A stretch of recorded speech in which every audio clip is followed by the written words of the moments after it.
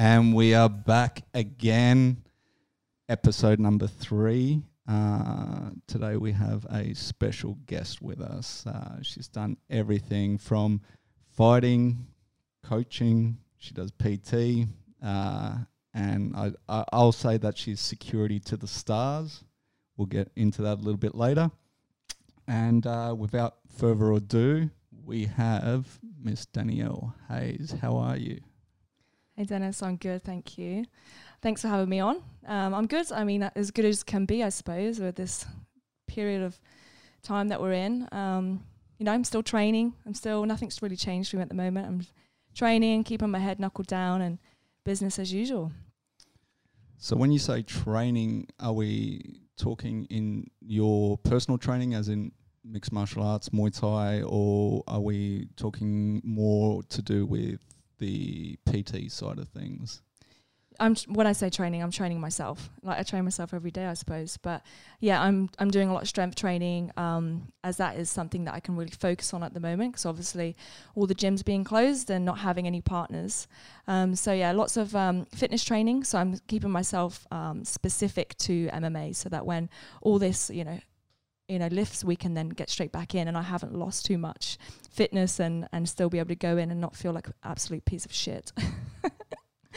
So we'll get onto your MMA career, I guess, in a moment, but we'll first allow people to go back to the original story of, obviously you carry the name Donnybrook. I'm sure you've been through this many a times, but just for people who don't know, where does Donnybrook come from, and kind of the story behind it? Yeah, that's a good question. And so many people ask me like, oh, is that your surname? And I'm like, no, that's not my surname, because it's not a name that you sort of traditionally used. A lot of people use something that's quite, scary and specific. But I've taken the name Donnybrook because obviously my background is Muay Thai, and in Muay Thai culture, you always take the name of the gym that you're representing. And so Donnybrook fight team with Jeff O'Hara, so he was my coach, and so I took that name, so I carried on his legacy. And Donnybrook, it's kind of a term that's used in fighting, but also a term that's used in ice hockey. So a lot of Americans seem to like message me and like, oh, it's a mad name. But Donnybrook just basically means like a brawl, a mass fight. And Donnybrook came from 1204 in Ireland, and where sort of fighting was, came about was in Ireland, and they used to have these massive organised events where they would come together, and one sort of, you call it suburbs, we'll call it town. One town from another town would come together and just fight bare knuckle. And so that was called a Donnybrook, and the police and the authorities just couldn't stop these brawls from happening. And so that's where it generates from, Donnybrook, and that's just basically meaning a mass brawl, chaos fight, basically, yeah. So when you say these street brawls, is I don't know exactly, but is this the brawls that you see on YouTube? Yeah. Where you literally get like 20 guys here and 20 guys there, and yeah, they just... That's it. Yeah. And, imagine it being like Braveheart. You've got that wall and you've got that wall, and they just go, and that's basically how it was done. I suppose that's kind of happening now, isn't it? There's that sport where you have teams and they all kind of fight each other, and I don't really get into it. I've not really watched much of it. It doesn't really interest me. But imagine like Braveheart, yeah, and they're just going at each other like war. Yeah. So you obviously say that the your background is Muay Thai. How did you originally get involved with that? I was really young. I was 14 when I started Muay Thai. I lived in a really small town called Paignton, for all of those that are listening. It's a very, very small seaside town. And I had a friend that was doing, she called it kickboxing at the time, like fitness kickboxing.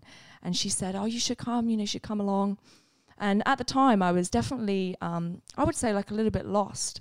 I was a little bit unsure of, what I wanted to do. I was unsure of who I really was. I think everyone at that age is. They're a bit confused.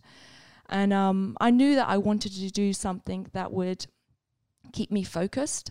I felt that at that time I was kind of bumming around the streets and actually getting into street fights. Unfortunately, it's kind of sad to say, but that's where I was in my life. And I knew that it was bad. So when she said, come do this training and, you get to learn how to fight, but it's for fitness. I've always been really athletic and into sports. So I said, yeah, let's do it. So I went, and 6 months I basically learned how to hit pads. And that's pretty much all it was. There was no sparring. We're all girls, not many girls want to get punched in the face. But our coach at the time, she was 3 times world champion. Karen Uzi is her name. And as a kid, I just looked up to her. I had so much respect for her and what she'd done. And within a year, she said, do you want to fight? And I was such a kid that was so interested in doing everything. I wanted to try everything. And if it scared me, it was even more exciting. And I was like, yeah, I'll fight. So my first fight was in Penzance. And it was the hardest fight of my life, genuinely. Like, it was, I don't think I'll ever feel like that again. One, I had zero training for it because I hadn't been sparring. I didn't know what it was like to get punched in the face over and over. And two, I was a kid, and I was fighting this girl that was 18 with like tattoos all over her arms. And so kind of imagine yourself in like a movie where you're like, what have I just got myself into? And then like halfway through, she's in the corner like chuckling, doing this like nervous laughter, because she also felt like, God, this is really bad. My hair fell out, my mum's crying in the crowd, my sisters are screaming, and it was like I was on the streets having a fight. Like it wasn't technical at all. And I've actually still got the DVD for that, and I haven't looked at it for probably about 10 years because it's terrible. And when you say it was the hardest fight you ever had, is that more on a mental side of things or physical side of things? I would say both, completely both, because it's the first time you're about to embark on this, a thing that you don't do. It's not the ordinary thing that we do. And I felt like I was fighting for my life. I had blood pouring down my face. It was going in my mouth. I was inhaling my own blood. I was choking on it. I know this sounds dramatic, but that's how I felt. I felt like I was like, fighting for my life. And physically I wasn't ready. And mentally I didn't know how I was going to feel. I didn't know how to deal with my emotions at the time. I was still a kid. Who knows how to deal with their emotions? And then you put yourself in a situation like that. And I was, I was definitely shocked at the feeling that you got. I had that much adrenaline afterwards that I puked. Yeah, so that was my first fight. And the fact that you didn't spar, and you say you didn't know what it felt like to be punched in the face, when you got that initial punch, what was your reaction to that? Like, were you like, oh my God, get me out of here? Or like, how was it to have your kind of first initial kind of contact coming right there under the bright lights, so to speak? Yeah, like, I mean, I wasn't like, get me out of here, because at the time I was that girl that enjoyed that type of thing. I felt like I was tough. So for me, it was like, oh my God, like I got to win. I can't let people see me lose. And I got to hit her back. And that's when I knew that I had that mongrel in me, like I was born to fight, because I wasn't scared of her hitting me. I was like, bring it on, but I'm going to try and hit you back. But, you look back on the video and it just looked awful. And now, obviously, you can, relax your mind. You can sort of think more on it from a tactic base and a technical aspect, rather than just swing your arms and windmill and try and clock her, Which I guess is the most important thing, right? Like I remember when I was heading into my first fight, or my only fight, I should say, which you were part of my corner, and I do appreciate that. I remember going across to Vegas and telling some guys about, I'm about to have my first fight, like, what's the best advice you can give me? And I remember at the time, Tony Diaz, who was over there, he said, mate, anything we tell you, or anything you get taught in the process is just going to go straight out the door. Oh, absolutely. Right? You that bell that is going to go, and you're going to go start swinging for the fences. So in my preparation for for that whole 6 months, I had that in the back of my head. And so I kind of mentally prepared probably more than I did physically. Yep. And it was just keep your head about you, you know? And I kind of feel like it worked into my favor. I remember you, speaking about that actually, and I thought that was really smart because a lot of the, your first time fighters, and especially guys, they're like, I'm going to do this and I'm going to do that. And as much as you want to keep their spirits up and make them feel confident, the reality is no, you're not going to do all those things, and the fact that you were looking at more of a mental perspective is like the key part, because at the end of the day, this sport is, I would say 70% mental, and of course you have to be athletic and be smart as well. But yeah, you definitely went and did the right thing about thinking, keep your head about you and just stay calm and remember what you've been taught, and rather than rushing things and having that tunnel vision. I definitely had tunnel vision on my first fight. I couldn't hear anything. I couldn't see anything. All I saw was red. I was in the blue corner, by the way. So I was blue and she was red gloves coming at my face. And then my nose was bleeding. So it was even more red. I couldn't breathe. And, so I had all of these physical things happening with me, but all these mental things happening with me, almost like, why did my coach put me in here? This is ridiculous. Like, this is mental. I shouldn't be here. But at the same time, I wasn't going to give up. And I was like, okay, there's another 2 rounds. Let's just get it done. And just give it your all. And I did. I went the whole 3 rounds. It was amateur, of course. So I think it was like 2 minutes or something. 3 rounds of 2 minutes. Yeah, and I managed to get it done, but I was petrified after that. And I mean, obviously, you've been well trained. I know that you've done stuff at the academy, you've done stuff at AKA. Obviously, you train with the Donnybrook guys. Mm-hmm. You even go across to, I guess, I've seen photos of you at Tiger Muay Thai. Yeah. What is it? Because, you see like a lot of fighters and they're very, this is my camp, I'm sticking to this camp, and they're more likely to bring other people into their camp than travel around. Why have you chosen to kind of, I don't know, find different camps that you can, I guess, take bits from? Or Yeah. Well, I mean, sometimes it's not out of choice. I mean, sometimes it's necessity. I've not really had... I mean, as we all know, I was in Muay Thai and then I decided to move on into MMA 4 years ago. So, people say that I'm this veteran. I'm not a veteran. Like, I'm still new to MMA. Yes, I'm a veteran because I've been fighting since I was 14, and that's a long time. So I am a veteran in fight sports, but MMA is a completely different thing to Muay Thai. And, I was at the UFC gym and I took that to my advantage, and I thought, this is the place that I can learn. And we had some great coaches there, but there wasn't a solid gym where you could fight out of. Like, I couldn't actually fight out of the UFC gym, nor did I want to, but it was just, we had to rally around and get the people that were interested in fighting and pull us together every single day. And that's hard work. When you've got an actual, a residential gym with an owner that is, paying their bills and they want to help fighters and they're, always in your corner, they're always going to be there. And I didn't have that. I had to just rally around and get the people that I had and the people that had the best interest in me. And they were there for me for that first amateur fights in Vegas.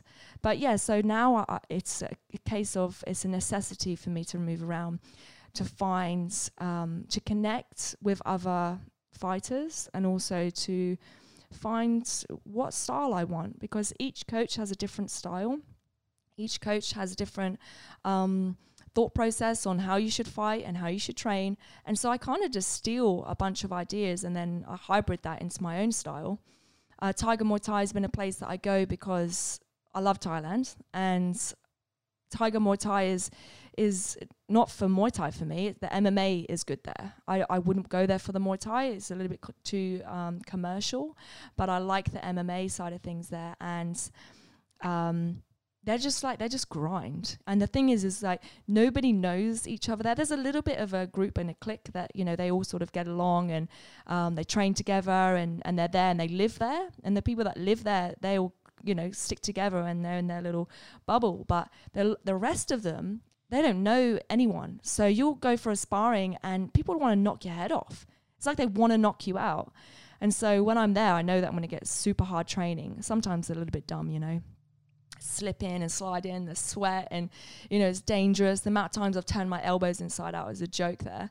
But I love it. I love the heat. I love meeting new people. The Hickman brothers there are really good wrestlers. And so I learned really good wrestling there. And I just sleep, eat, train, and just repeat that over and over. And it's just the thing that I love doing. And sometimes I don't even come back like a better fighter. Sometimes I don't, because it's not like you can sit down and pick apart all the training and all the concepts that they have. It's just like, get in, train hard, get out. It's a bit like that, you know? So what I'm lacking is that sort of sit down and discuss techniques and discuss defense and game planning. And that's the thing that I don't have right now. So yeah, that's why I kind of dot around a little bit, because I'm constantly trying to seek out some advice, I suppose. Yeah. And you obviously mentioned you enjoy going over to Thailand, and I find that Thailand's a weird one, right? Because it is like this little country. Yeah. But a lot of fighters go there. And it's kind of like a hot spot. Is it more to do with just the culture and the fact that you are taking yourself away from your everyday life and doing that? Or are they have they got better training techniques? Yeah, I mean, for Tiger Muay Thai, and Tiger MMA, I believe that the coaches there are great. They truly are great. And that's the reason I go there, is because it's new. Like you say, you're taking yourself out the usual daily routine, and it's new, and you're like on holiday, and then you're training, which is something you absolutely love, and you get to eat super cheap, and you get to go to the beach, and you don't have to think about work. It's paradise. That's what it is. It's paradise. And I'm jealous for the people that live there. But at the same time, I'm also like, but I know that they're struggling. They struggle. Like, they have to fight to make their money so they can pay their rent and eat their next meal. And I suppose that I'm at an age where I'm not really wanting to do that. You know, I think that I want to do it, and then I actually really delve deep and I go, do I want to struggle at 31 not being able to find my next chicken and rice meal, you know? Whereas that's what they're doing, and they're 20, 19, 20, 21. And probably back then I would have done it 100%. I would have lived there. But I've been going to Thailand since I was 19. So for me, if I can go every year, that's enough. And I go for a month and I'm ready to leave, and then, you know, 6 months later I might go again. And do you actually stay on the premises, or is it like you go, you book yourself an Airbnb and you just train, or do they have facilities where? Yeah, they have facilities, but I don't stay in their accommodation. I stay in my own accommodation, get myself a moped, and then just turn up every single day and then leave. But it's pretty cool. Like, they have a really good tight knit family of coaches, and they all know who I am. Like, every time I'm there, they're like, hey, and I'm like part of the family again. And then I leave, and then I go back, and yeah, everyone's pretty welcoming. It's more about the other people the fighters that are there, that everyone's a little bit like standoffish and no one wants to talk to each other. But I try and break that shit out of people, you know. I hate that like, we're about to spar and everyone's super serious, you know. And you've got a few people there that break it out of people, where they're just like trying to be silly and they're just having fun. And that's what it should be about. You know, it should be like that. So often sometimes I've left and I've been like, oh man, I didn't really make much connection with anyone. But now it's because I make an effort. I make the connections, you know, and then that's what always brings me back, is because I know the people that are there, living there, and I'm like, I want to go see those people again.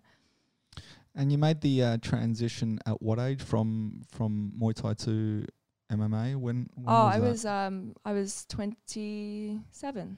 Okay, so old. 4 years ago. Yeah, 4 years ago. And what was the reasoning behind that?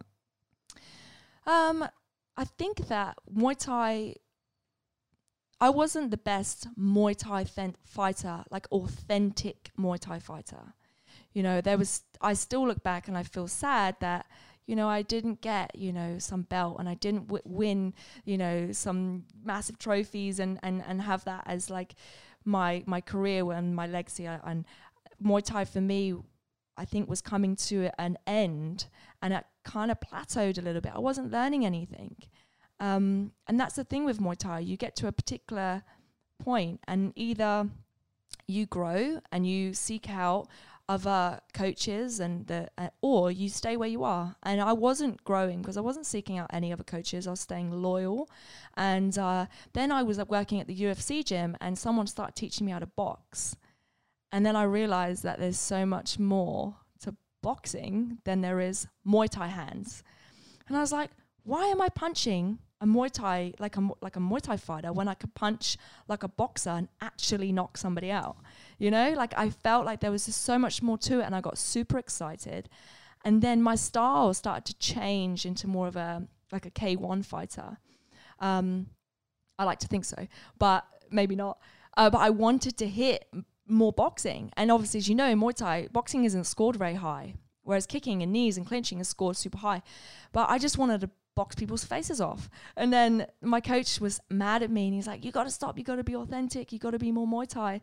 And then there was this parts of Muay Thai that I just felt were not smart, you know, not smart. And I just wanted to be a smarter fighter. I felt like that's what I was lacking. Yeah, I can go in and bang. Yeah, I can slug it out for, 5 rounds. But I wanted to be able to know that you can put anyone in front of me and I know what to do. And so boxing was like this big light bulb went off, and then I decided I'm working at the UFC gym. How about I just go into something different? And so obviously MMA came about, and I got offered my first fight, and I jumped at it. I'd been training like 6 months, maybe jiu-jitsu for 6 months. And I said, yeah, I'll do it. So your first fight, was that here, or is this when you went across to Vegas? Yeah. So my coach, Jeff, he's got a couple of friends that live in Vegas, and they were just calling out and saying, anyone, flyweight, female, want to fight on this card. And so he said, do you want to do it? And obviously it wasn't paid because it was amateur. And I said, yeah, I've got enough money, like, let's just go. And so I prepared myself for, I think I had 6 weeks for that fight. And I fought a girl called Cheryl Zalahar. I think that's how you pronounce it. And then I knocked her out within the first round. But that trip was I was so grateful for. That was what really made me go, this is what I want to do. And obviously going to Vegas, the capital of fighting, it was a big jump, like massive step. But I jumped at the opportunity. I was like, why not? I've got the money, I've got the time, I've got the people around me. And it felt right. And so I went, and I had my 2 coaches, and we literally did it in 3 days. I went, I cut weight, I fought, and I came back the next day. So it was a pretty hectic trip. Well, was it just the one fight, or I thought it was like a tournament style thing where it was multiple fights? Or yeah, and that came about afterwards. So then as soon as that happened, they were super happy. I got fight of the night. And again, all this is at amateur level.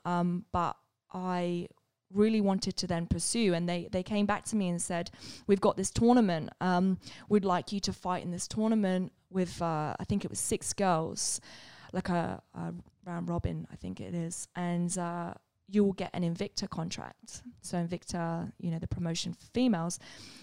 And I knew that was something that I would definitely take, and I would grab that. And so we decided to go again, and that was 3 months after. So I had 3 months, and then I went back to Vegas again, and I fought on the same promotion, and I won again with Amanda. What was her name?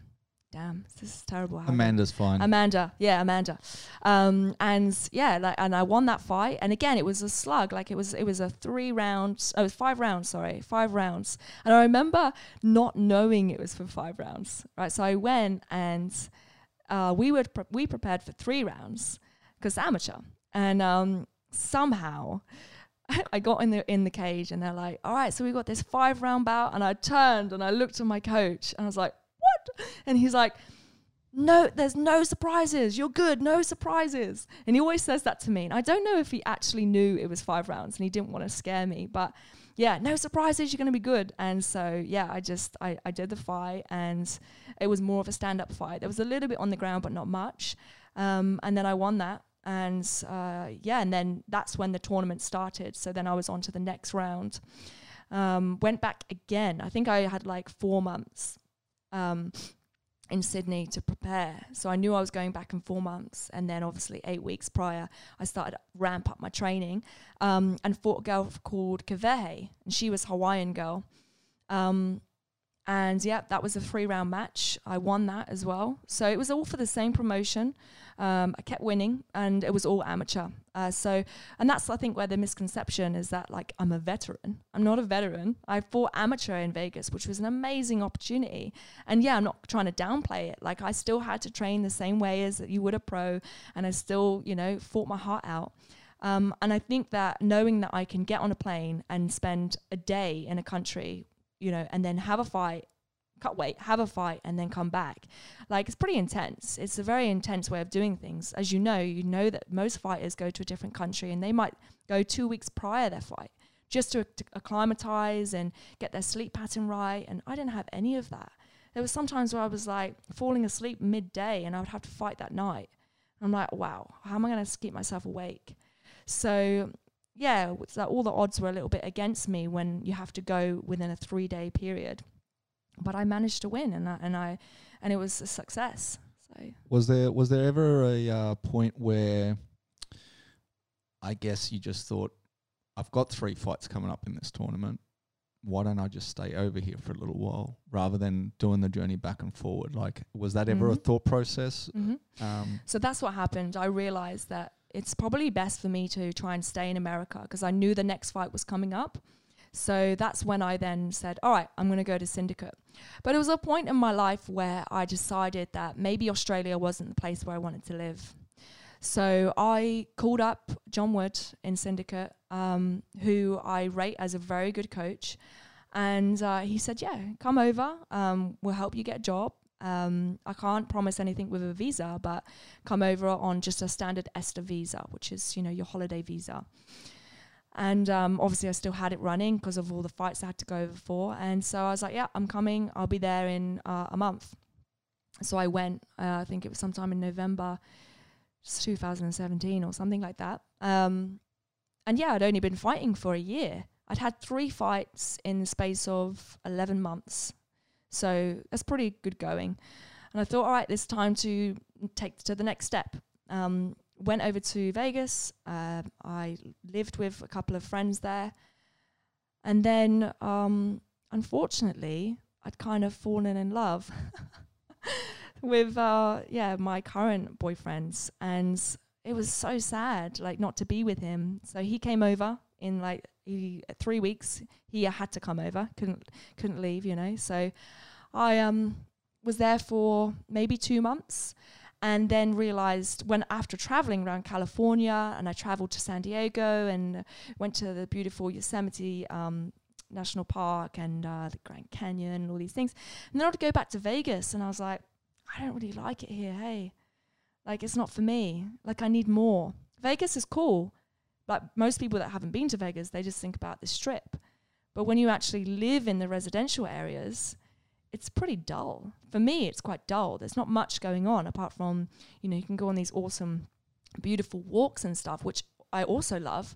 But I just felt like I wasn't gelling with the place very well. And it was just after the shootings. Do you remember the shootings that happened in the hotel? The Mandalay Bay? Mandalay Bay shootings, yeah.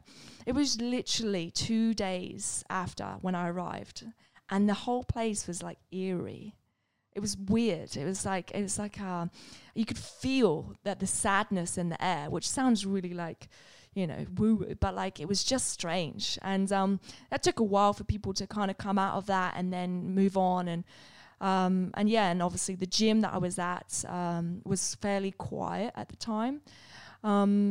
And yeah, there was just parts of it that I was like, I'm so sick of like struggling. And that's you hear a lot, you know, coming up from being amateur to pro, is that you struggle with work and finding money, and like you fight to get money so that it can help you for your next camp. And it's this constant chasing your tail of wanting to train good and but not have to work, and to try and balance those two things is super hard. And any fighter will know that, you know, they're constantly resenting that they have to work, but if they don't work, then they can't pay for this or pay for their flight. And you know, that small, a couple of grand that they might make for a fight isn't going to help them for the remaining year. So, like I couldn't find a good, decent job in Vegas. And also it just didn't really, the place and the people just didn't really sit well with me, and I just wasn't that comfortable. And then obviously, like I said, I was in love, and I decided that I'll just go back to Australia and just try and figure it out. And I've still been trying to figure it out. But you're now staying in Australia, right? Yes. It's funny what love can do, right? I know. But so with the tournament, you went all the way through to the finals on that one, or? I won't talk too much about that. I'll just say that it was not what I thought it was. Yeah, it was not what I thought it was. So unfortunately, that came to an end, and my fight got cancelled, and then the whole thing got cancelled. And that was to do with the promoter just having some personal issues going on. So yeah, that just got stopped, and in a way, I thought that it's probably best, because it didn't seem as legit as I thought it was. Yeah.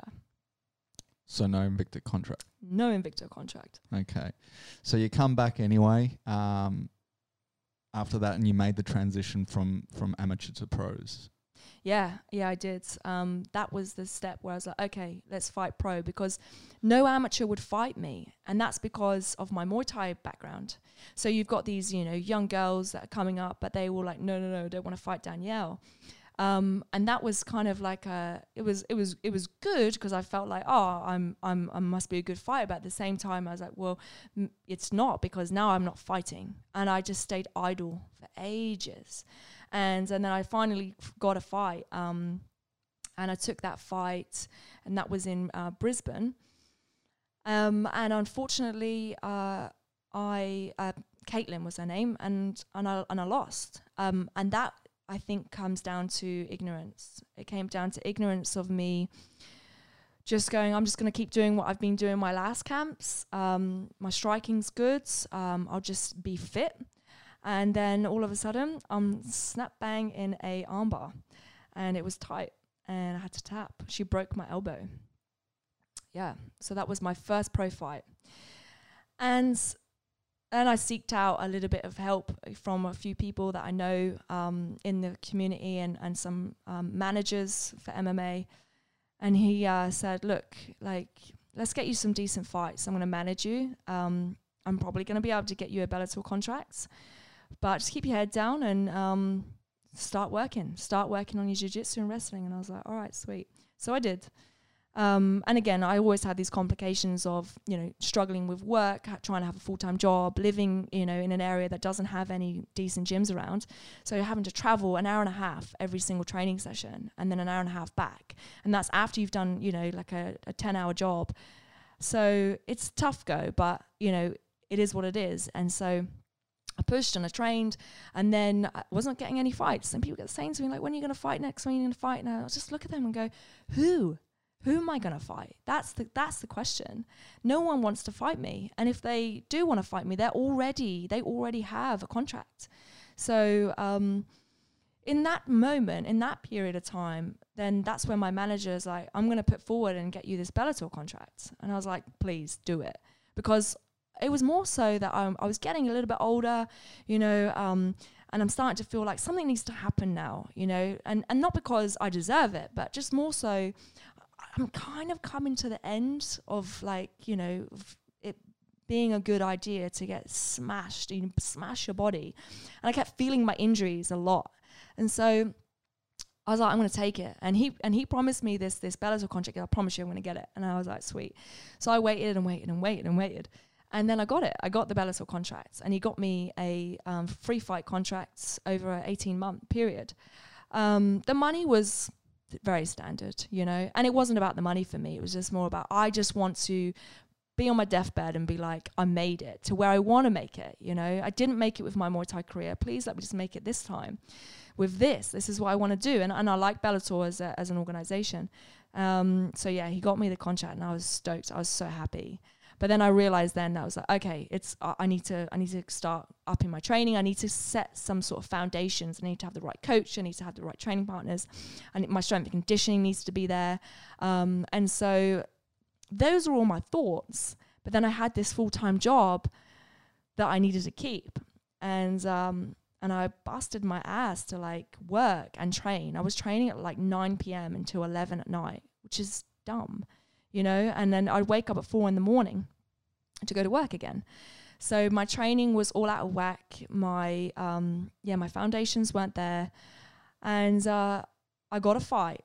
And I was like so sick and tired of not fighting that I was like, I'll take it.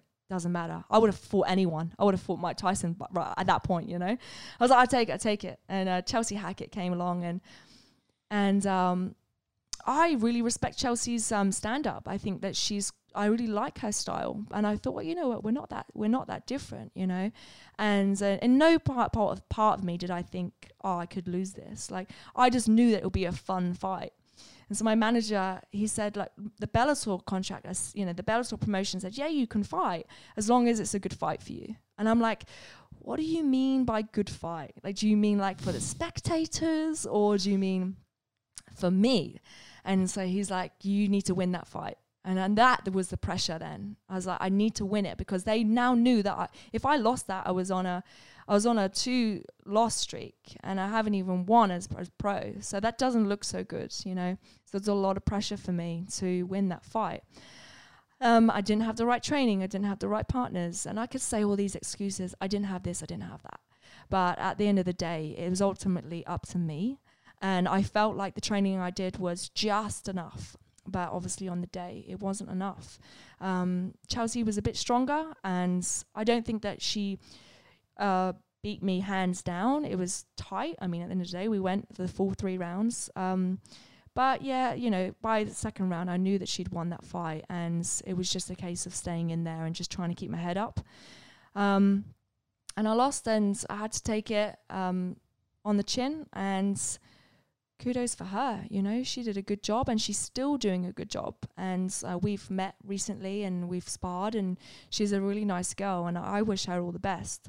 But at the same time, I'm not going to lie. Like, I would fight her again, and I would make sure I would win, because I know now how to win against her, and I know what not to do. And I've made a lot of mistakes in my pro career, and I don't want to make those mistakes anymore.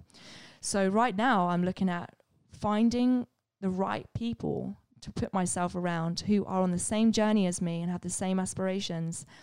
And until then, I'm not going to fight, because I need to be confident. You know, fighters go through these ups and downs, and, you know, you can't lie. There's the best fighters in the world that will second guess, do they have it?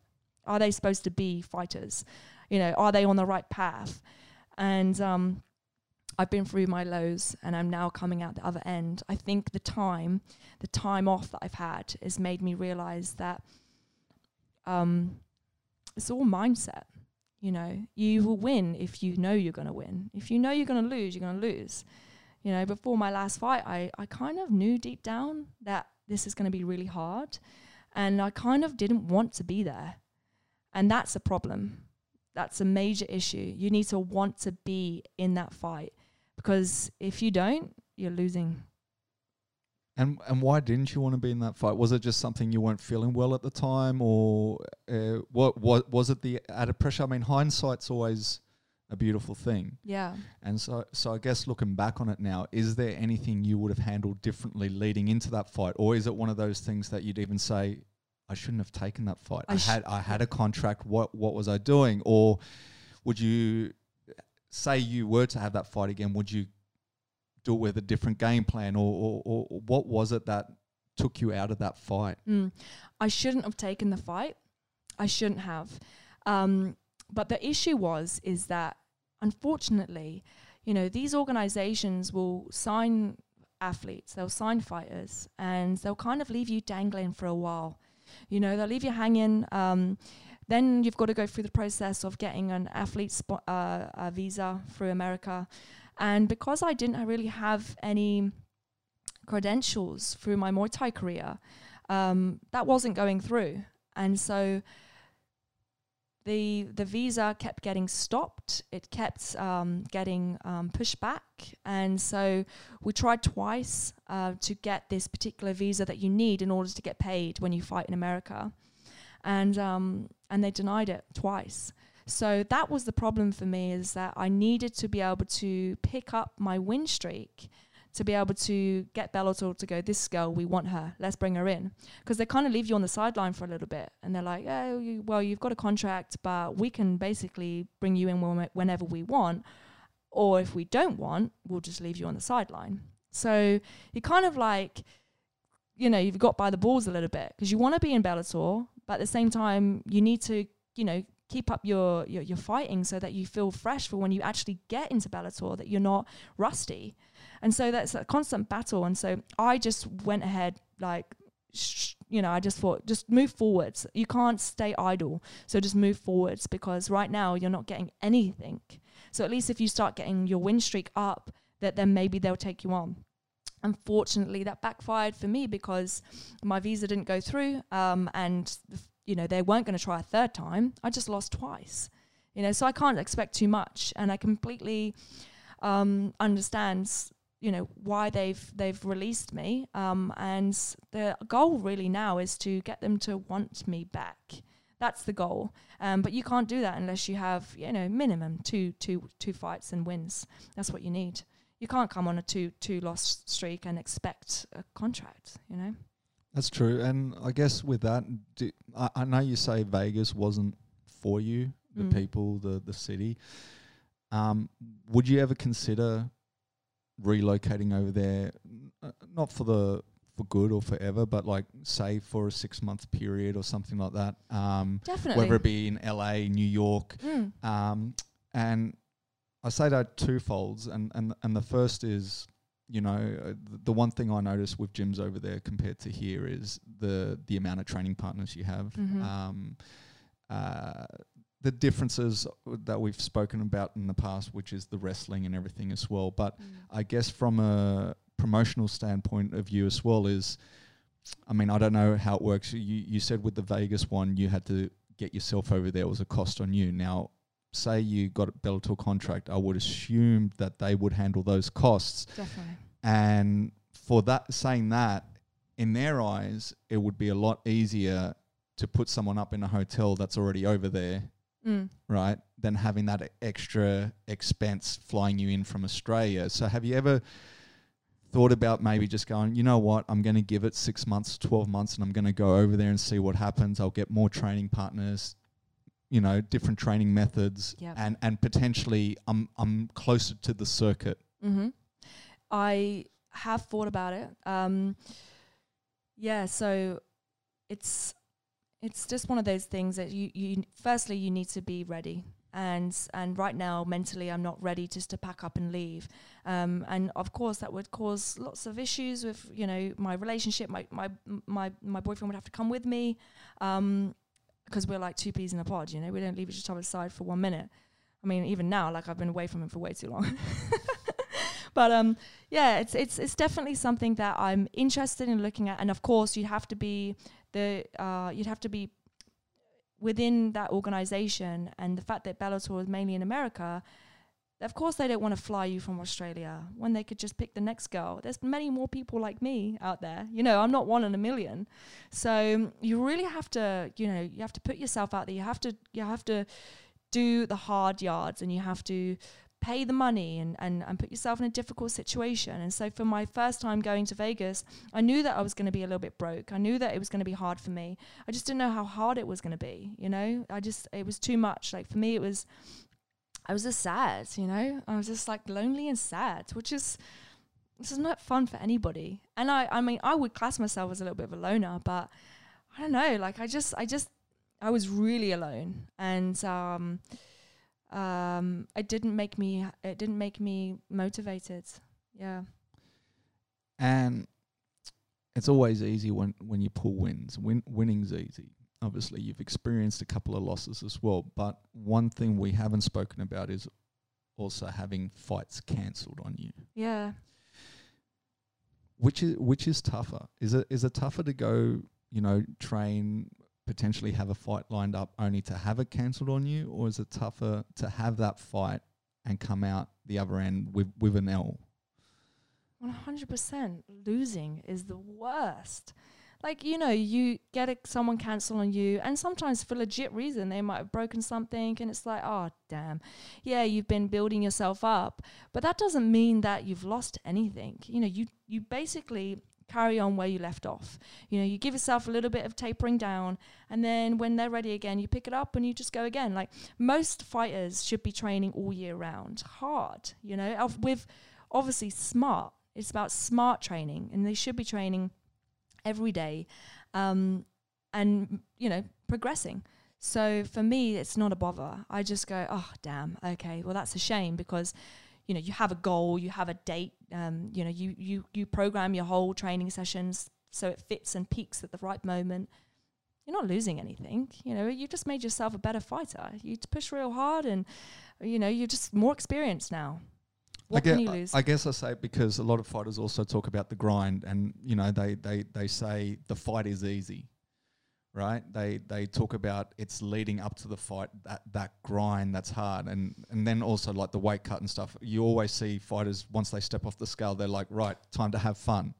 Right? Bullshit, man. They kind of see it that way. And I guess that's where I'm talking about is just, you know, if you've spent like, whether it be 8 weeks, 10 weeks training, and then have someone pull out on you, for instance, and you're like, man, I've literally just spent the last 10 weeks and I've got nothing to showcase now. Yeah. I've got I guess that's where I'm coming from. Yeah, 100%. It's definitely annoying. It's definitely annoying. And I definitely feel after the weight cut, I'm like, oh, halfway there. Like, it's almost like this massive hurdle that you've got to get through. And yeah, like, I'm not going to lie. Like, the training, I love. I love training hard. I love pushing my body to the limits. The weight cut, like, I hate that. I hate the dieting. I hate stripping my body from water, you know, and sauna in and drying up like a prune. So that, for me, as soon as that's done, I'm like, oh, thank God. It's like, phew, done. Fun in terms of having a fight. Yeah, of course, it's like D-Day. It's like, yes, it's going to be done. It's going to be here. It's now. And this is the difference between some people fight for different reasons. Some people fight because they say it's fun. Like, during my fights, I'm not having that much fun, right? Which is odd, isn't it? Okay. But afterwards, I'm having fun. And in my training, I'm having fun. And being part of this community, I'm having fun. But sometimes during a fight, especially when you know you're losing, it is a shit place. Dennis, you don't know because you only won. You've had a win streak, and that's it. I was in a really bad spot though. Yeah, like I was in a really bad spot, so I can kind of see that because I think I was saying to Mick on the last podcast was when I got hit in the groin. Oh yeah. Right, there was part of me that was like, get out. Yeah. Why are you here? Why am I even here? You know, and as I was saying to Mick, it was literally having friends and family there that gave me that. Yes. You know, as they say, if I'm going to go out, I'm going to go out on the shield. That wasn't really probably the thought process there, but it was a case of like, I can't get out, you know. But yeah, the thought was definitely there because it wasn't like I went in there and I won, you know, easy or outright. Like that first half, I was getting beat up pretty bad. And you probably know, as the coach, or some of you guys were standing on the side there pretty nervous, I would say. But yeah, it's kind of crazy. But like what between pros and amateurs, what is the major difference that you found there as well? Is it just more pressure or like? Yeah, I think the pressure was what got me. I mean, my first fight was kind of with Caitlin was like, whoa, like that will happen real quick. And no one was expecting that. Like I kind of went in thinking I'm going to be fine. And, you know, if I did the whole fight again, I would be fine. But it was a shock, a little bit of a shock, really. It all just happened really fast. But to me, that wasn't the pressure one. It was the second one. That was pressure because I felt what it was like to lose. I had to go back to my team and I had to say to my friends and family, oh, I just lost via armbar. And the worst thing is that I've never had to physically tap, you know, to be out of a fight, because I've never been knocked out. I only knock people out, and I've never had a TKO. So I've always lasted my rounds. If I've lost, I've always finished to the very end. And so this time round, it was like I physically had to say stop, which was really hard to deal with. And I had to then go through that process of, I felt like a little bitch, and, you know, and then I had to go, right, how do I make this better? Like, what do I need to do? Okay, I need to work on my jiu-jitsu. Fine. You go work on your jiu-jitsu. Then the next opponent comes around, and it's like, okay, now that at this point, I was like, I have to win, because if I don't win this, Bellator are not going to take me and bring me on soon. I'm going to be sat on the sideline. And that's pretty much what happened. I lost, and I sat on the sideline for a long time, and then eventually your visa's not going through, you know, you haven't got any wins, we can't bring you on.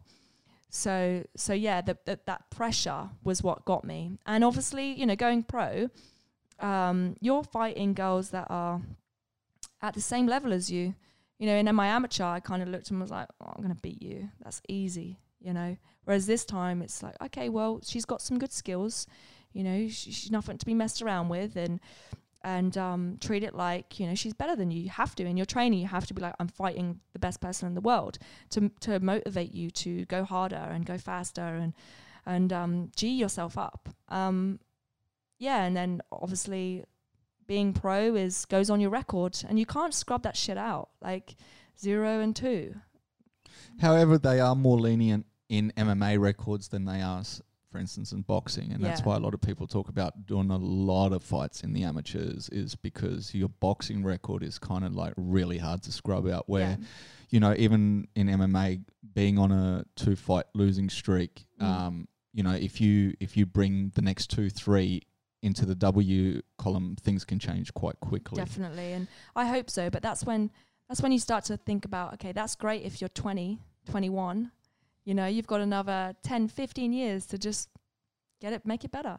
And I'm coming to an age, and people go to me, you're not old. And I'm like, yeah, but at some point I want to have kids, you know, and then will I want to go back into fighting after that? There's many girls that have, but not everyone's the same. I might decide that, you know, parenting is me now, and that's what I want to be. And I don't want my kid to see me getting bashed up and coming home with black eyes. And I don't know how I'm going to feel.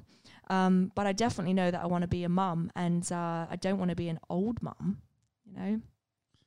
And spending some time on the coaching side as well. What do you find more difficult? Do you find being the fighter more difficult, or do you find being the coach more difficult? And what I mean by that is, obviously the fighter, you're the one who's physically going in there. Yep.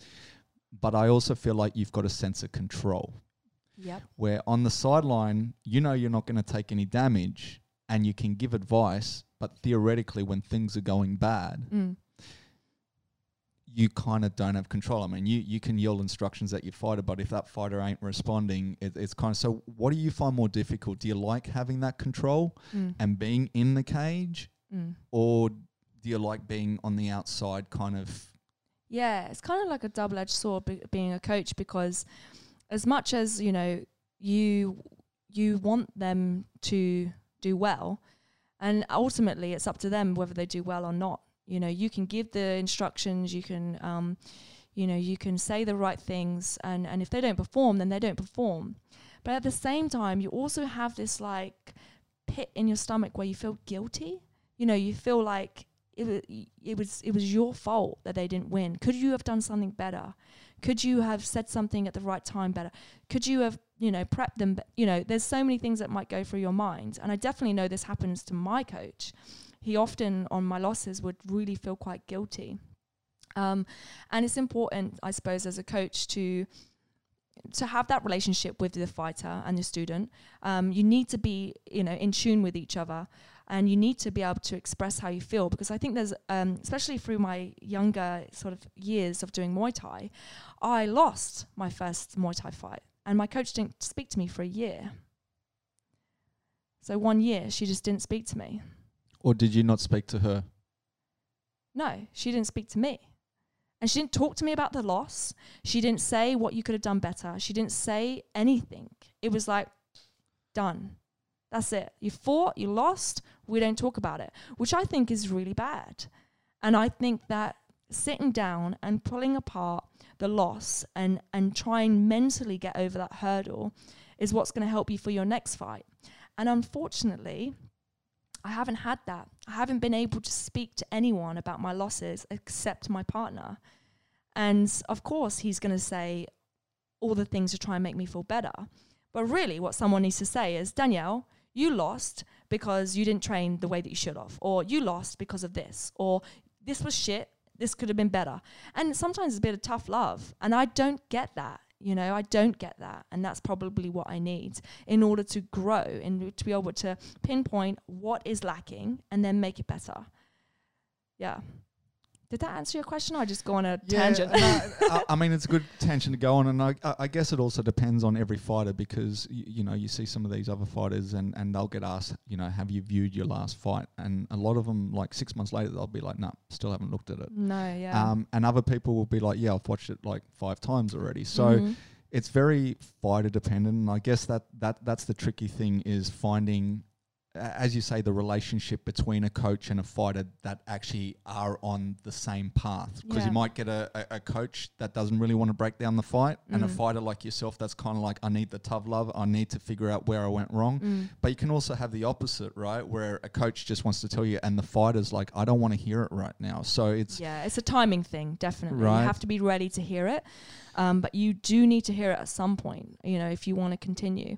So I would say that I've at the moment I'm just coming out of. I thought I was coming out of it, but no, I was actually still in this sort of like bit of a rut where I was, kind of sad, and I needed confidence again. And so I'm slowly coming out of it now, and wherever I go, doesn't matter what gym I go to now, I just know that it's ultimately up to me whether to seek out advice, seek out, new techniques, make my jiu-jitsu better, my wrestling better, my striking staying on point. It is up to me. I can't have a coach be like, you need to be here at this time. So I'm an adult, and if I want to make it happen, it's only me that's going to make it happen.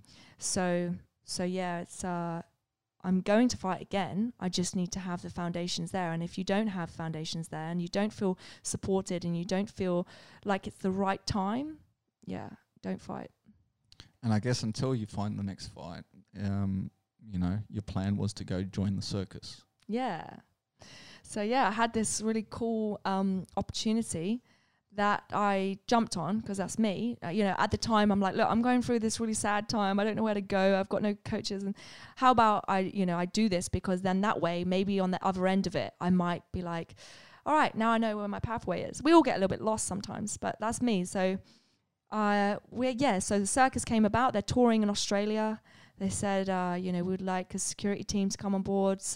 My partner's pretty, high-end security, does close protection and stuff like that. So he got the manager role, and I went and did my security course so I could be, with them. And it was a tour through Sydney, Brisbane, Melbourne, Adelaide, and Perth. And so we jumped on board, and it's a full year, and we did the Sydney stint, the Brisbane stint. We went on holiday. We went to Thailand, Cambodia, and Vietnam for a month. And then within that period, that's when the COVID-19 hit. And they basically just said there cannot be any more shows. I think they had their premiere in Melbourne. We weren't there for it. We were in Vietnam. And then the next day, bang, it just stopped. And so they've been stopped, and the tent's still up in Melbourne, and everyone's jobs, and all the actors and all the performers and the athletes just fled back to their countries. Most of them are from Russia and America. So they fled back to their countries, and that was it. So it was kind of sad, and it was cut short for us, but it was definitely a nice experience. And I'm still in the same situation. I think it would have finished in September. So by the time, all this and the gyms open back up again, I'm pretty much back in the same time period as where I would be if I had continued. But that was just a nice little break for me. And was it a cruisy gig, or was there some sort of stories that you can take out of there as well? It's funny because you'd think it was cruisy because a family show, but actually there's VIP all you can drink, like unlimited alcohol. So of course people are, Aussies, they're going to get drunk, right? So there was a few scenarios where we were in a bit of a scuffle. We had to, politely remove people from the premises. But most of it is just I'm actually looking after the performers more than anything, so that no one can be like this, like really, the fans that are all crazy for these performers, they can rush backstage and try and meet them. So they were protected more than anything. And it was a cruisy gig. I really enjoyed it, and I got to watch the show heaps of times and spend some time with some really awesome people with some amazing skill. And it's a shame that it's not happening anymore, but it was a good experience for whilst it lasted. And obviously we're talking about Cirque du Soleil. Cirque du Soleil, yeah. Yeah, so I mean, I've been to a couple of their shows, pretty incredible. Yeah. But yeah. And I guess you say COVID finished that off for you. Yeah, exactly. That's what there's no does. news of going back to it once, once COVID finishes. That there is a potential for them to come back to Australia and start another tour. And I think that they will probably give us a call because we seem to get along with them really well and have a good relationship with them. But for now, they're packing up and taking their stuff back to Montreal, and then see what happens. Leave the space open for them. And during COVID now, you obviously doing a lot of PT stuff. Yep. Was that something you'd already been doing beforehand, or is that something that you've now managed to kind of like build as the COVID process has been sort of playing out? Yeah, no, it's definitely something I've been doing. I've been personal trainer for 8 years. So I've always been involved in coaching. I love educating people. That is probably what I get out of it. I love seeing people have that light bulb moment and be like, oh, like that's what I can do with my body, and, feel motivated and encouraging people to live a healthy lifestyle. So yeah, my business, Alternate Fitness, is basically, come and train with me. I'm going to show you how to box, how to do kickboxing. We can show you some Olympic lifting. We can do some strength. We can do some bodyweight stuff. So it's kind of like an umbrella of a chameleon of things that I coach. And I've been doing it for a long time, but I suppose now I'm able to put a little bit more effort into it. And the fact that I'm not in a time schedule of having to train at certain times and, like trying to be with people at peak hours, which would be in the evening, to train in the gyms, that's not happening. So I can put more attention into my clients. But ultimately it comes down to, what do you want more? Do you want money, or do you want to train with great athletes and do some jiu-jitsu and some wrestling and have bodies? And sometimes you're constantly juggling that as a PT. But then the flip side, you get to have the afternoons off, and you can have a rest, and you can catch up on some sleep and some R&R time. So I guess, I mean, we can kind of round it off there. If people are looking to contact you, whether it's for a fight opportunity, yep, for PT sessions, where should they? Yeah, so you can go straight onto my Instagram, my personal Instagram, which is Danielle_Donnybrook, or you can go to alternate.fitness, which is my business Instagram. So I run most of my things from Instagram. It's just easy. Everyone seems to be on that at the moment. And yeah, I've also got remote coaching. So I do an online app. So if people can't see me face to face, then they can plug into my app and they can do home workouts, which I then program for them. Their nutrition is involved in that as well, and it's at a pretty good price right now. During these times, not everyone has a slush fund of money, so I've done it at a good price where it doesn't break the bank, but you can still have some guidance through staying fit and healthy and starting to get some progress through, whether it be boxing or strength training or just your stock standard fitness and body weight workouts. So is that app across all platforms? It's mainly for iPhone, but you can definitely use it on desktop. And is it subscription based, or is it a purchase price? It's purchase price. Purchase price. And what's the name of the app? True Coach. Nice one. So I guess this is where we're going to wrap it up, unless you've got something else you want to talk about. No, I just want to say, through listening to this, I just wanted to express that, being a fighter is a amazing thing. I may have said a few things that was confusing to you, but I think that everyone is different as an individual in this sport, and everyone plays out their fights differently and goes through a different journey. So whatever journey you're going on, whether it's good or bad, just know that this is part of the parcel. You will go through waves through this journey, and just appreciate the good times.